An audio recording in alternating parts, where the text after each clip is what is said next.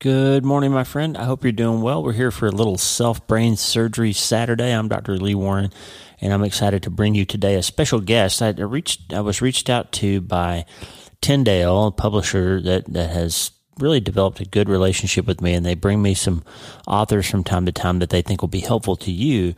And today we have a woman named Robin Long. Robin is the founder and CEO of an online wellness community called Lindywell, Lindywell, Lindywell.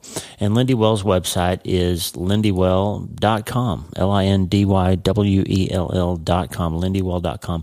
And basically, Robin Long is the founder and CEO of Lindywell, and it's this online community that provides workouts based around Pilates and wellness resources for busy women all over the world. She's a certified Pilates instructor.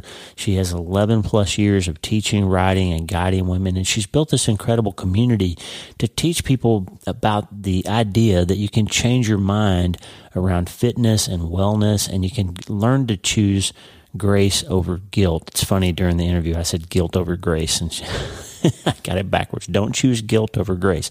Choose grace over guilt. Robin believes in a guilt-free, balanced approach to health and fitness, and she's passionate about helping women care for their bodies. So this is an episode obviously kind of primarily aimed at women, but Robin's got a book coming out next week called Well to the Core.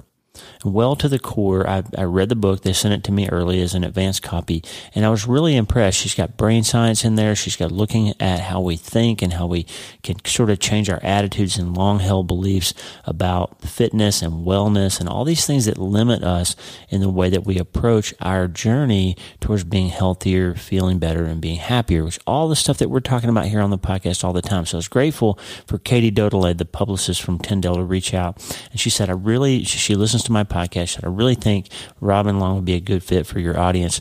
And it turned out we had a really good conversation.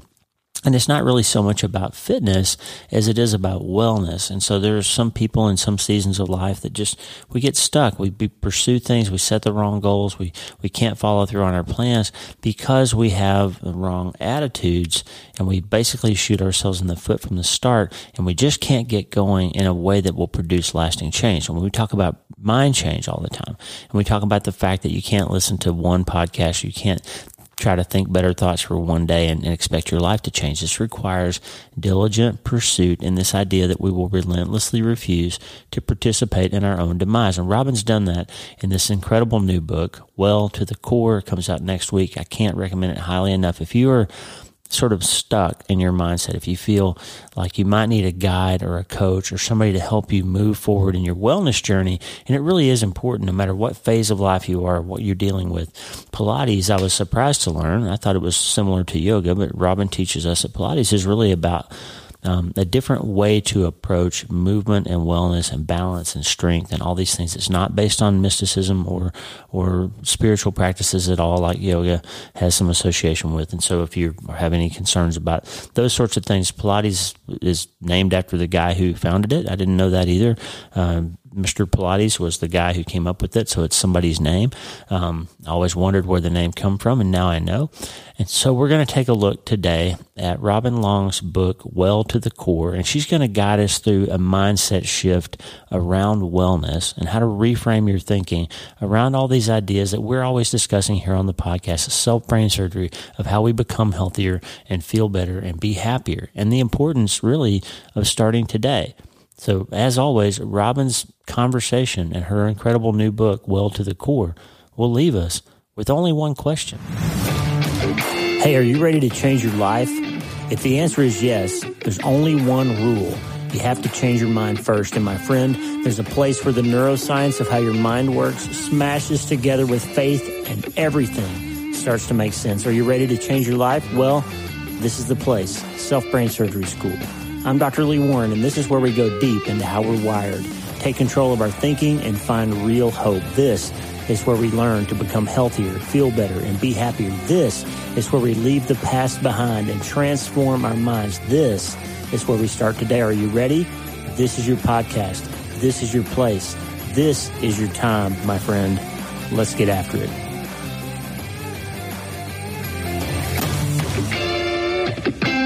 friend, we're back. I'm so excited to introduce you to a new friend, a writer. I've been immersed in her work lately. Robin Long is here with us, and I am very excited to introduce you today. Welcome, Robin. Thank you. I'm excited to be here. And you have written an incredible book called Well to the Core. Tell us a little bit about your story. Yeah. So my story, how long do we have? No, I'll keep it short for the summary here, but I grew up as an athlete. I grew up as a dancer. I grew up in a really supportive, wonderful home as far as, supporting my confidence, supporting me as a little girl developing and growing up. And yet I still found myself as I was getting older and older, struggling more and more with my body image and kind of in this unhealthy place, actually with exercise and health, and seeing myself as always needing to be better, always needing to change my outward appearance, always needing to look differently or lose weight, feeling a lot of pressure. And it's interesting to me. I share in the book that, I grew up in a home that was very supportive. So it's like, where was I getting all of these messages? And it turns out I was getting them from everywhere else, from the media, from other adults in my life, from what I would see in magazines of just this pressure to look a certain way. And I ended up associating that with health. And so as I got older, recognizing that, why did I exercise? I exercised to try to change my body. I exercised to try to burn off last night's dinner or lose weight, or I had a lot of these kind of unhealthy connotations with health. And it wasn't until I found Pilates for me personally that started to change. I found Pilates at a time in my life when I was dealing with extreme anxiety. So really debilitating anxiety, a lot of pain in my body, a lot of symptoms manifesting in my body that I didn't know why. And Pilates really helped me to, instead of exercising as a way to change or fix my body or work against my body, it allowed me to tune into my body, honor my body, start to understand where I might be holding some of the stress in my body, where I actually can work with my body instead of against it. And then that led me into a career in Pilates. And now I teach actually on a digital platform and write books. And we have an app and a wellness community called Lindywell, where we focus on Pilates and breathwork and mindset. And that's how I spend my time now. Wow, that's amazing. You have a family and you live in California. Tell us about your family. Yep. Yes, I have 4 kids. Ages, they all just had birthdays, 10, 8, and then twins that just turned 5. Wow. You're kind of busy. A little busy. It's a little busy. And it really actually is amazing and empowers the work that I'm doing though, because I am one of those people who's incredibly busy, like so many other people. Hard to find time for myself. It's really easy to put my health and wellness on the back burner. But in order to show up for my family in the way that I want to, I've had to figure out how I can do it in a realistic and sustainable way, which is what I'm really passionate about. Wow. So tell us, just in case somebody's not familiar out there, what is Pilates? How does it relate to maybe yoga or some of the other things that people may have heard of? What sets it apart? Yes. I get this question a lot. A lot of people put them in the same bucket or think they are the same thing, Pilates and yoga. They look similar from the outside, but they're actually very unique forms of exercise. So Pilates can be done on a mat, like you might see in a yoga studio. It can be done on a mat, or it can be done on equipment, like called the Reformer and the Cadillac, which sometimes you might see that. A lot of people think it looks like torture devices. I promise it's not, although they can be challenging. But Pilates was really developed by a man named Joseph Pilates as a form of physical fitness in both mind and body. So he actually started training prisoners and soldiers and rehabilitating them. That's why actually some of the pieces of equipment look like hospital beds, actually, because he was, rigging pulleys and straps on these hospital beds to rehabilitate soldiers. And then he and his wife ended up training dancers and athletes, and developed this really powerful method that's designed to keep your body functional and healthy and strong. So there's a strong focus on core stability, a strong focus on alignment and posture and just healthy movement patterns. And one thing that's a distinct difference from yoga that I think is interesting is yoga has a spiritual component tied to it, to its roots. And Pilates does not. It's purely a form of mind-body exercise. It can help you to personally connect in any way that you would like to your, how you're doing emotionally and spiritually, but there isn't a spiritual component connected to the actual exercises themselves. So some people that are familiar with the Eastern origins of yoga, then it might be uncomfortable with some of that. Pilates wouldn't have any of those barriers for any of those folks. Yes, correct. And it's not just aimed at women either. I think it might be another misconception, right? Men can do Pilates. Absolutely a misconception. And sometimes I feel a little bad because I lean into that misconception because we talk a lot to women and women's challenges. However, Pilates was developed by a man. He's trained, it's great for athletes, golfers, all people can benefit from Pilates. Nice. And you talk in your book about mindset and the importance of kind of changing the way you think around some of these things. And you tell a really personal story in the first chapter of kind of a labeling thing that somebody said to you when you were a little girl. Just unpack that for just a second and how that offhand comment almost by somebody when you were young kind of showed up later in your life and really changed things for you. Talk about that for a moment if it's not too personal. Yeah, I'm happy to share. So the story that I share in the book is of this, one of the first times I can remember someone making a comment about my body and me internalizing that as a problem or as something to be ashamed of or feel bad about. So I was over at a friend's house. I was probably about 8 years old. We're just playing dress up in the basement, dress up like twins, wearing the same outfit. We run outside to show her parents our cute little outfits. We thought we looked so good. Yeah. We're like, just look at us. We just wanted the parents to say, wow, you're so cute. That's all we were hoping for. And her dad made an offhand comment and it was just, wow, look how much skinnier her legs are than Robin's. It was just a quick judgment he said out loud. He didn't say that that was bad or good. Yeah. But it's interesting to me that me as an 8-year-old, I took that as a judgment against my body that was bad. I remember running down into her basement and crying. And I remember that. It's funny, we all have these memories. I recently taught a workshop and I had the people joining say, can you remember a time from when you were little that someone made a comment about your physical appearance, positive or negative, that still lives in your head all these years later? Yeah. And everybody has something. So whether it's too skinny, too tall, too blonde, there's who knows what it is. We all have these things that live inside our head 30, 40 years later. And when we do the work to kind of look back and say, wow, what's been my biggest insecurity my whole life? My thighs. I didn't wear shorts for years. I just had this subconscious definition from a young age that something was wrong with my legs or they weren't good enough or they weren't, and everybody's got their own thing. And I think it's just powerful to look back and say, what are some of those messages we heard from people around us or that we inherited through others or even the media that maybe we're subconsciously still living out of and believing that is restricting the freedom in our life and keeping us in a place of guilt or shame or hiding. Wow. There's something really important in what you said, that these labeling sentences that we absorb from our childhood, we're the ones who attach the meaning to them, right?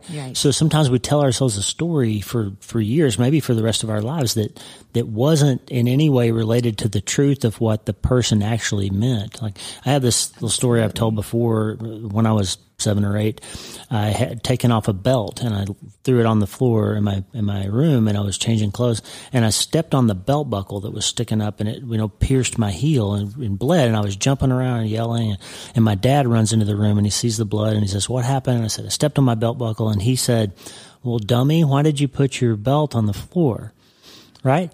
And to this day, so I'm 54 years old, to this day, when I drop something or make some little silly mistake, I say, "Dummy, why'd you do that?" And my dad does not think I'm dumb. He is a great father. But so I wonder sometimes, like, did I internalize that? Is that why I'm a brain surgeon? Like, did I try to prove to myself that I'm not a dummy, right? You have this labeling sentence that you decide what it means, and we carry it for our whole lives. Why do we do that? Yeah. I know. And I can tell you as a parent, I think about that a lot. I think about because again, whether your dad he was not saying meaning to intend meaning in that. Right. And I think, what are the things my kids are picking up that they hear me say that somehow they're going to attach meaning to? And yeah, when they're in their 30s, they're going to tell me, Mom, you said this that one time and it stuck with me. It's hard to know what those things are, but we are meaning seekers, right? Yep. We look for meaning in things, and sometimes it's intentional and sometimes it happens without us even recognizing it. That's right. It's a big responsibility for parents. You're right. The things that we say need to be very carefully measured. I think we don't learn that till we're older, though, right? Hey, no. At some point, you decide that you're going to start writing about some of the things you've learned, and what led to that. I'm always interested. How do people get into writing books? Like, what led to that for you? How did you end up deciding you're going to write a book? Yeah.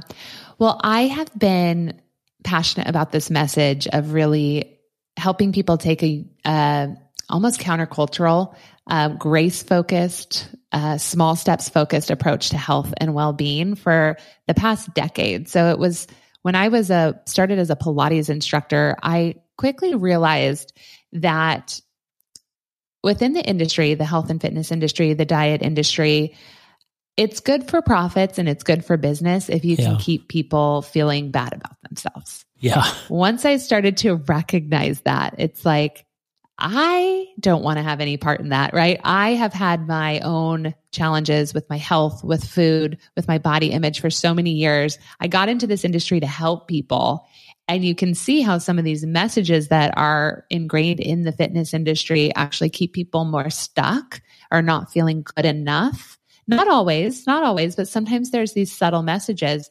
And I recognized I could either be a part of the problem and keep enforcing some of these messages, or I could try to stay in the industry and make an impact and make a change, which is what I chose to do. And so I started blogging, and I've been teaching Pilates in person and online for more than a decade, really trying to share this message of what if we pursued health for reasons that go far beyond the size of our jeans or the shape of our body or what the number says in the scale, right? Good health, is about so much more than that. Yep. That is one aspect of our physical health that can look different for everyone based on our genetics, based on our lifestyle, based on season of life.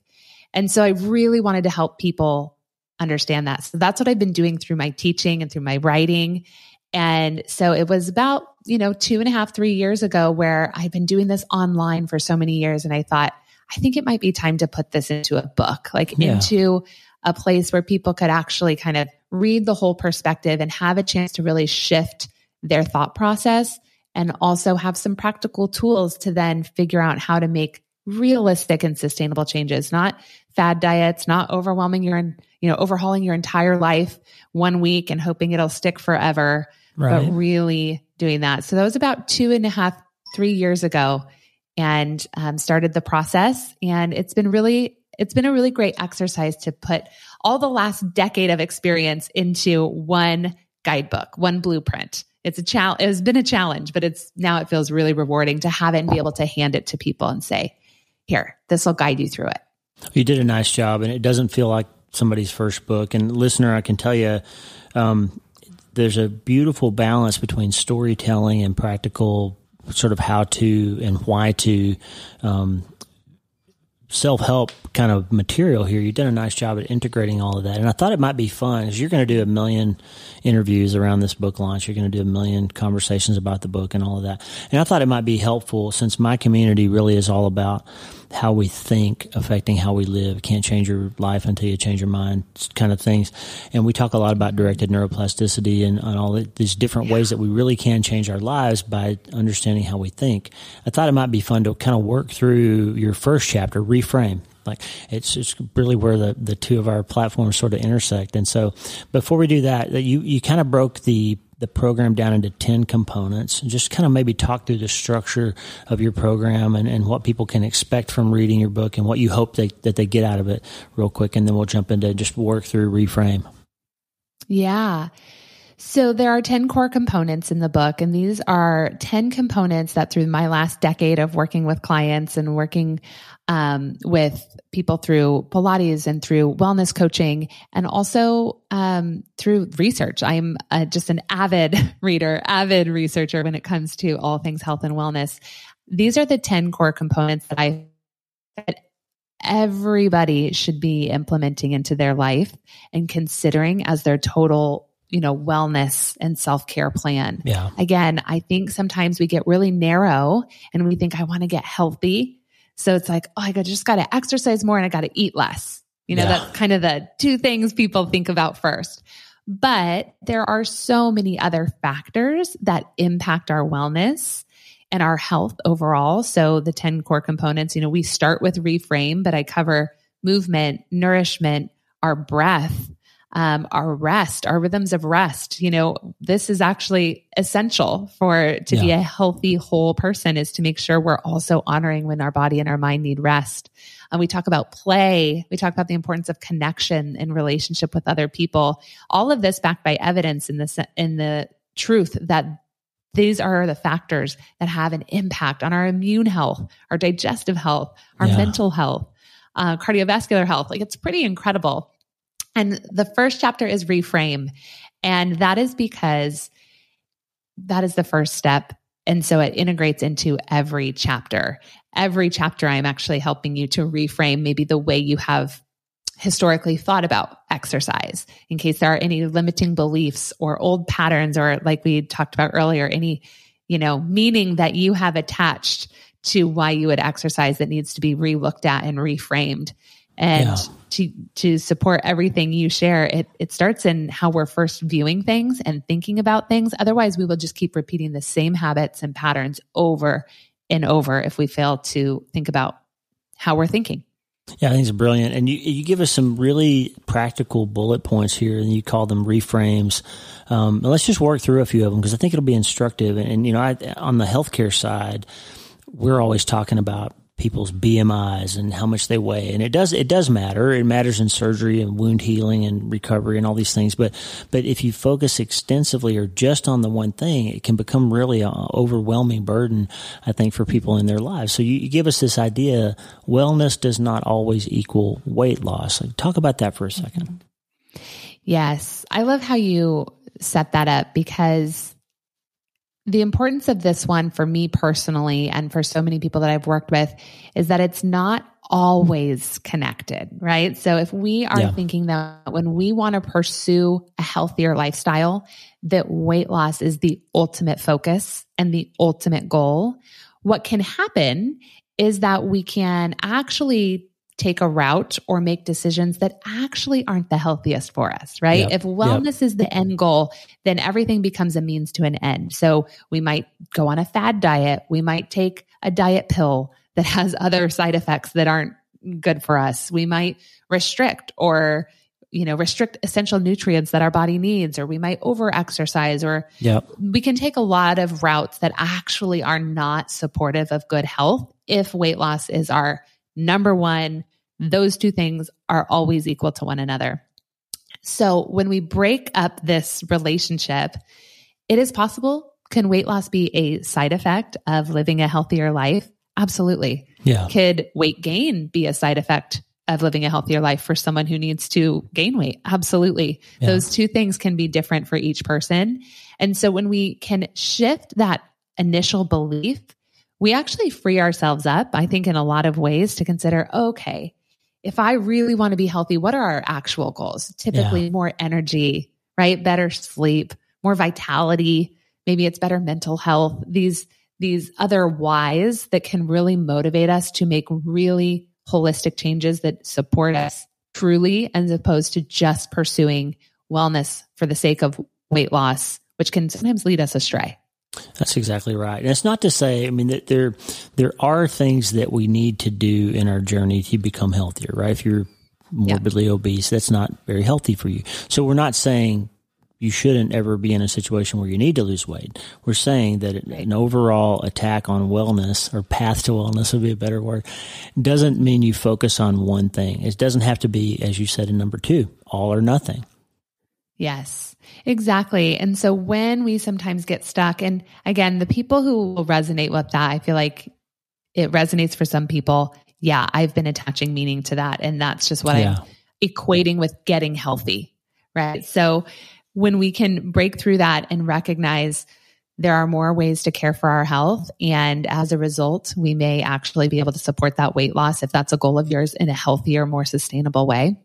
And the all or nothing mentality is something that can keep a lot of us stuck. And I used to struggle with this majorly. And I think it's very common. So this for me would play out in a lot of different ways. One being, I would start a program that would start on Monday, and I'd have all my food I'm going to eat, and I'd have my new workout plan. It's going to be 4 days a week, and I'm starting on Monday, right? We can all resonate with that feeling. And then by the end of the week, the day went crazy. I wasn't able to cook at home, had to go pick up my kids somewhere. So we went through the drive-through. Then I, skipped my workout that day. And then what do? Throw in the towel altogether. Throw it all out. Now, okay, the whole weekend's a wash. So I'm going to forget about eating healthy, and I'm going to forget about moving my body. That's an all or nothing mentality that keeps us really stuck. And then we go a few weeks or a few months before we muster up enough courage to start again. With that all or nothing mentality. Another way this shows up is even just in how you think of exercise. I used to think that workouts had to be an hour and sweaty and exhausting in order for it to be worth it. And so if I didn't have time to do that full hour long thing, then I would just do nothing instead. I'd be like, don't have time for my workout today. Right. And instead, when we can break free of that and recognize that actually what matters is our long-term consistency and small changes over time and continually starting fresh is what's actually going to help us sustain our changes and our habits. 10 minutes of Pilates. People will make fun of me when I say that all the time, that, I'll get all the comments on Instagram, and I'm like, trust me, this process works. If you can get yourself into a mentality to say, even just 10 minutes, a 10-minute walk, 10 minutes of, jumping jacks, dancing around the room. What happens is you start to recognize, I can fit this into my life. I can build this habit. I don't need to, it doesn't have to be all or nothing. And then you start to actually build the habit into your life. And from what it takes to build habits with the brain of even then recognizing, okay, I was able to be successful at this. So there's a sense of that accomplishment, which makes you far more likely to come back the next day and think, okay, I can do that again. And you can build from there. Yeah, that's perfect. I talk a lot about what I call abandoning downstream goals. And what I mean by that is, especially if you're a real type A like me, like I say, okay, I'm going to train for this half marathon. So when I'm training for that, I want to be able to run 10 kilometers at this pace in this amount of minutes without stopping to walk, have all these downstream goals, when the real goal is, can I run 10K? Or can I get to 10K, right? So what happens in my brain is I say, okay, I just am tired today. I'm at 3 miles and I'm not going to make that pace. I might as well just quit at 3 miles. Or I give up because I didn't hit some tertiary goal or some goal downstream of the real goal. And the real goal, as you said, success and failure are not defined by outward or appearance. Success and failure need to be the target of, am I getting healthier? Am I moving the needle on my ultimate project, right? Which is getting myself healthier and being more well. Yeah. Right. Absolutely. That's a great example. And I would have find myself, or I see people, we really, in our community, our app and our membership, we have a lot of people who are, changing this for themselves. The one thing I hear more than anything is, I've never been this consistent with anything in my life. And what we're continually reminding people of is that the goal, right? We're in this for the long haul, right? With our health. Like, it's not like you do it for 3 months, you get healthy, and then you get to be done. This is what we have to continually build into our lives as a lifestyle with habits. And so when we see people who would normally say, okay, I'm going to try to work out every day this month. And then to your point, if it's like, oh, I'm not going to make it because I'm going to go out of town next week. So I might as well just forget that. Start again next month. Yeah. I'll start again. I'll try it in November instead. Right. Yeah. But in like that right there will just keep you stuck. So it's like, instead, let's focus. What can you do today? What can you do today? And then again tomorrow, what can you do today? And if you're going to miss it, it's okay. Start fresh the next day. What's the importance of celebrating, like giving yourself some pats on the back along the way? How does that play in? Yeah. There's some really interesting research out of the Stanford Behavior Institute that talks about the power of building habits. And one small thing you can do is when you do something, let's say you're trying to reinforce a new habit of going for a walk daily, or not being on your phone after dinner time, you know, these little goals that we may be setting for ourselves. When we take a minute, and it can just be a small minute, but to acknowledge ourselves and actually celebrate when we did it, when we accomplished something, it actually helps to trigger the response in our brain that we just got a little dopamine hit. We just got a good, moment of experience. And then that makes us far more likely to build that neural pathway to come back and want to do it again the next time. So that's right. I love this. It can be small. It can just be a simple acknowledgement. Literally, you can pat yourself on the back. Within our app, we actually have it built in that you get a little celebration and you tap on how you feel so that you celebrate that accomplishment. 30 seconds, but it's enough to help build that habit into your life. And I just love when you can understand little ways. I mean, you are all about this, how the brain works.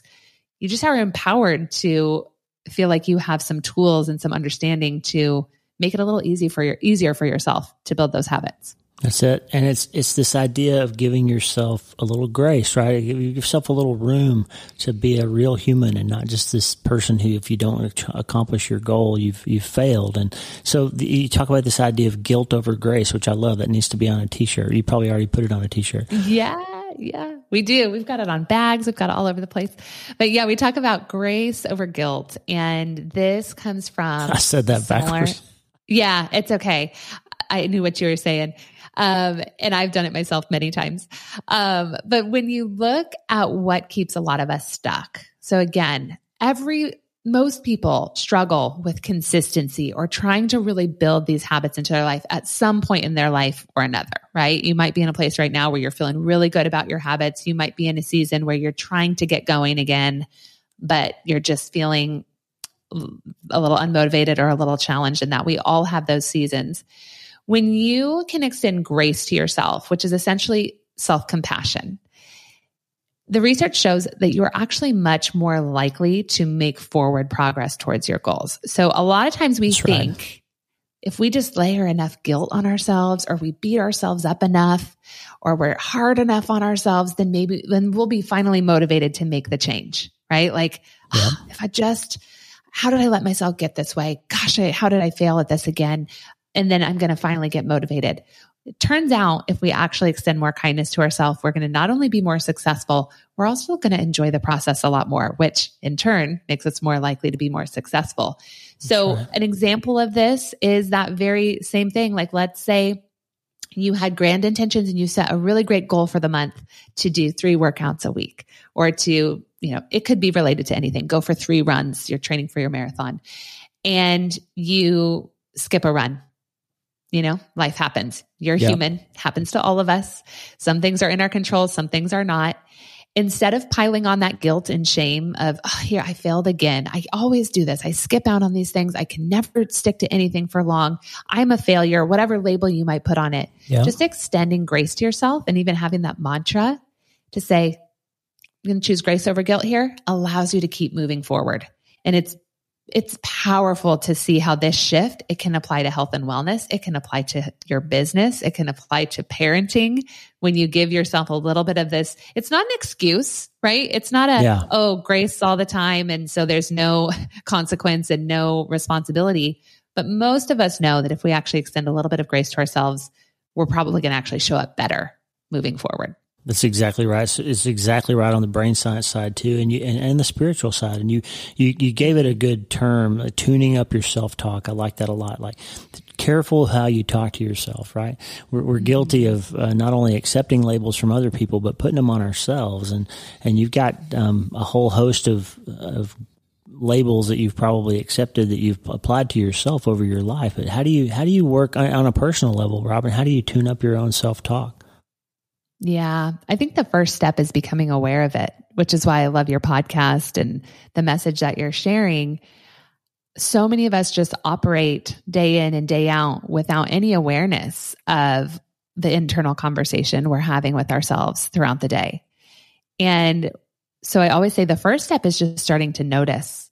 And even I have, some activities in the book that kind of tell you some exercises to do this, of how to start recognizing where are those thoughts coming in. It kind of blows your mind when you hear yourself talking to yourself, and how often you might beat yourself up, or just, you said you throw something on the floor, dummy, right? Like we have these things that run and play in our head all day, and we don't even notice because it's just running in the background. Yep. So the first step is just becoming aware and even starting to write those down. What are some of those internal conversations you're having with yourself? And are they true? Right? And there's a lot of ways you could define like what is true. I mean, I look at our worth, and I believe our worth is inherent, right? We are worthy of love. We are loved by God. We are inherently worthy people. But how much of our self-talk reflects that? Often it's the opposite. Yep. So the first step is just becoming aware and starting to consider, how can I replace that with a new thought or with truth? And if that feels like too much of a stretch, to replace a negative thought with a positive thought just doesn't feel true or real. This is from Kristin Neff, who writes about and research self-compassion. But I love that she suggests just saying, replacing it with, I'm doing the best I can. So at least that there is extending some compassion to yourself, if replacing with a positive thought feels too far off.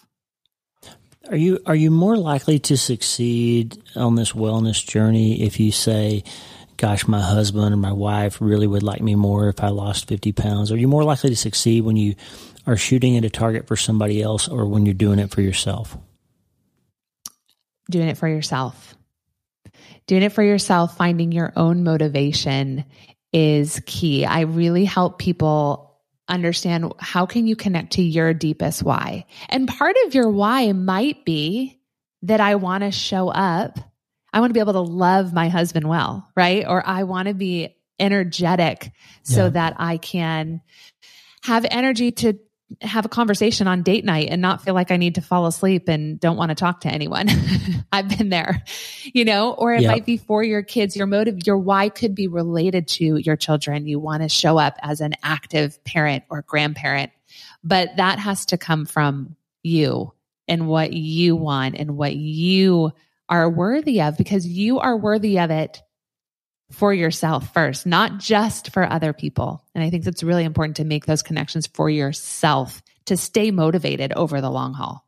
I think that's exactly right. I mean, if you're a spouse, a parent, a grandparent, a colleague, you can't really take care of anybody else if you run yourself out of gas all the time, right? You got to recharge and reset, and you got to have some ability to love. And the Bible says that. What's the most important commandment? Love the Lord your God with all your heart. What's the second one?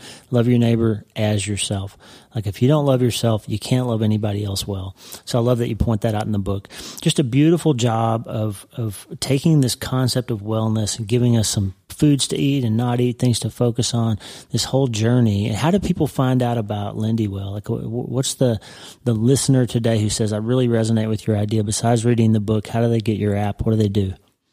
Yeah, you can go to lindywell.com, and we have a membership and an app that provides Pilates workouts that can be done from home. So you don't need any equipment.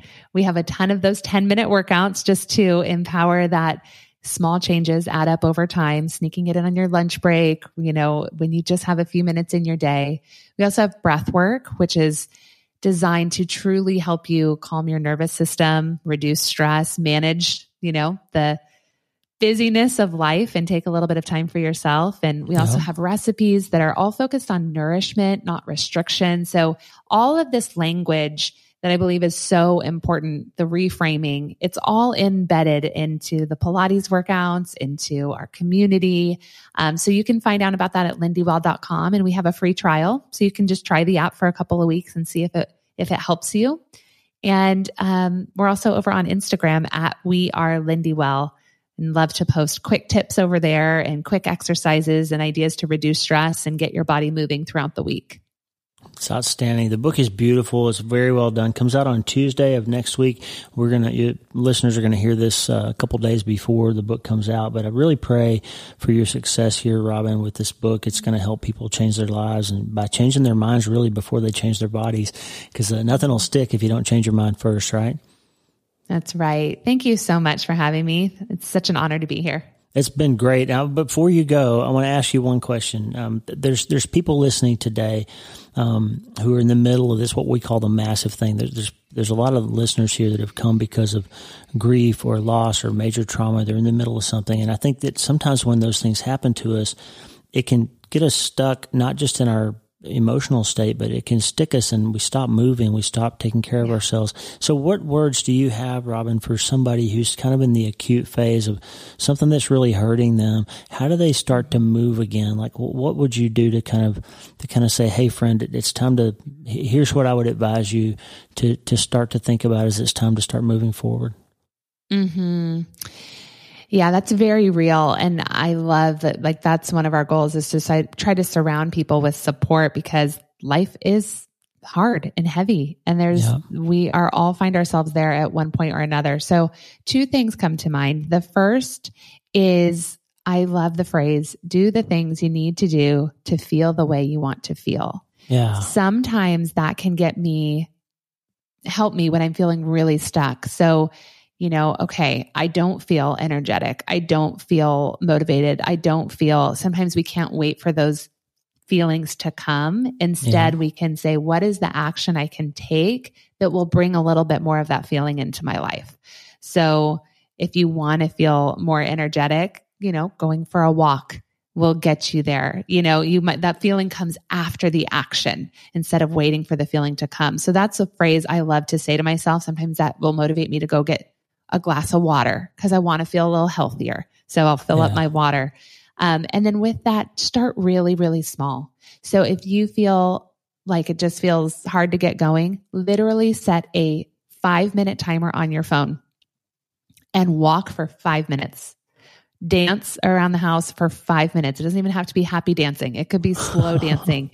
Whatever your mood is capable of, but start that small and you will recognize, you'll get that moment at the end of that of, I did something, and you'll recognize that you feel better, and that will help you start building up that motivation to keep going. So start as small as possible, even if it seems silly.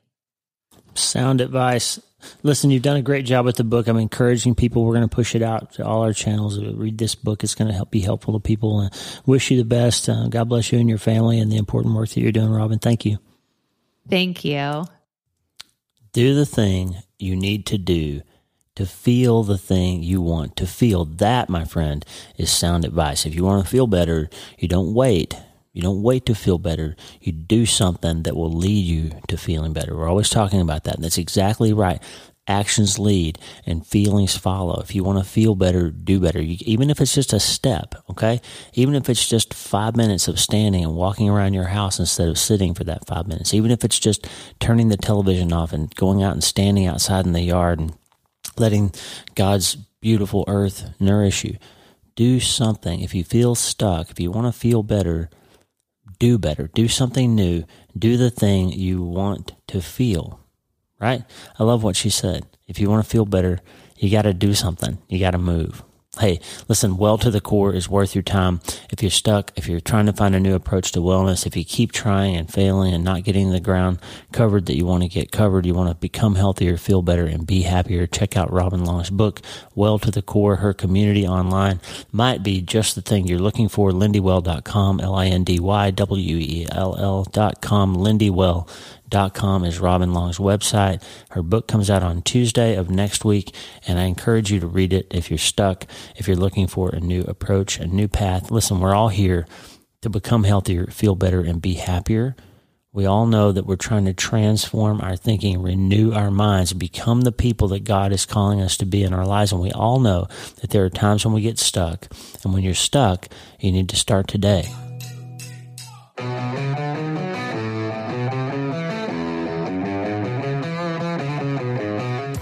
Hey, thanks for listening. The Dr. Lee Warren podcast is brought to you by my brand new book, Hope is the First Dose. It's a treatment plan for recovering from trauma, tragedy, and other massive things. It's available everywhere books are sold, and I narrated the audiobook if you're not already tired of hearing my voice. Hey, the theme music for the show is Get Up by my friend Tommy Walker, available for free at TommyWalkerMinistries.org.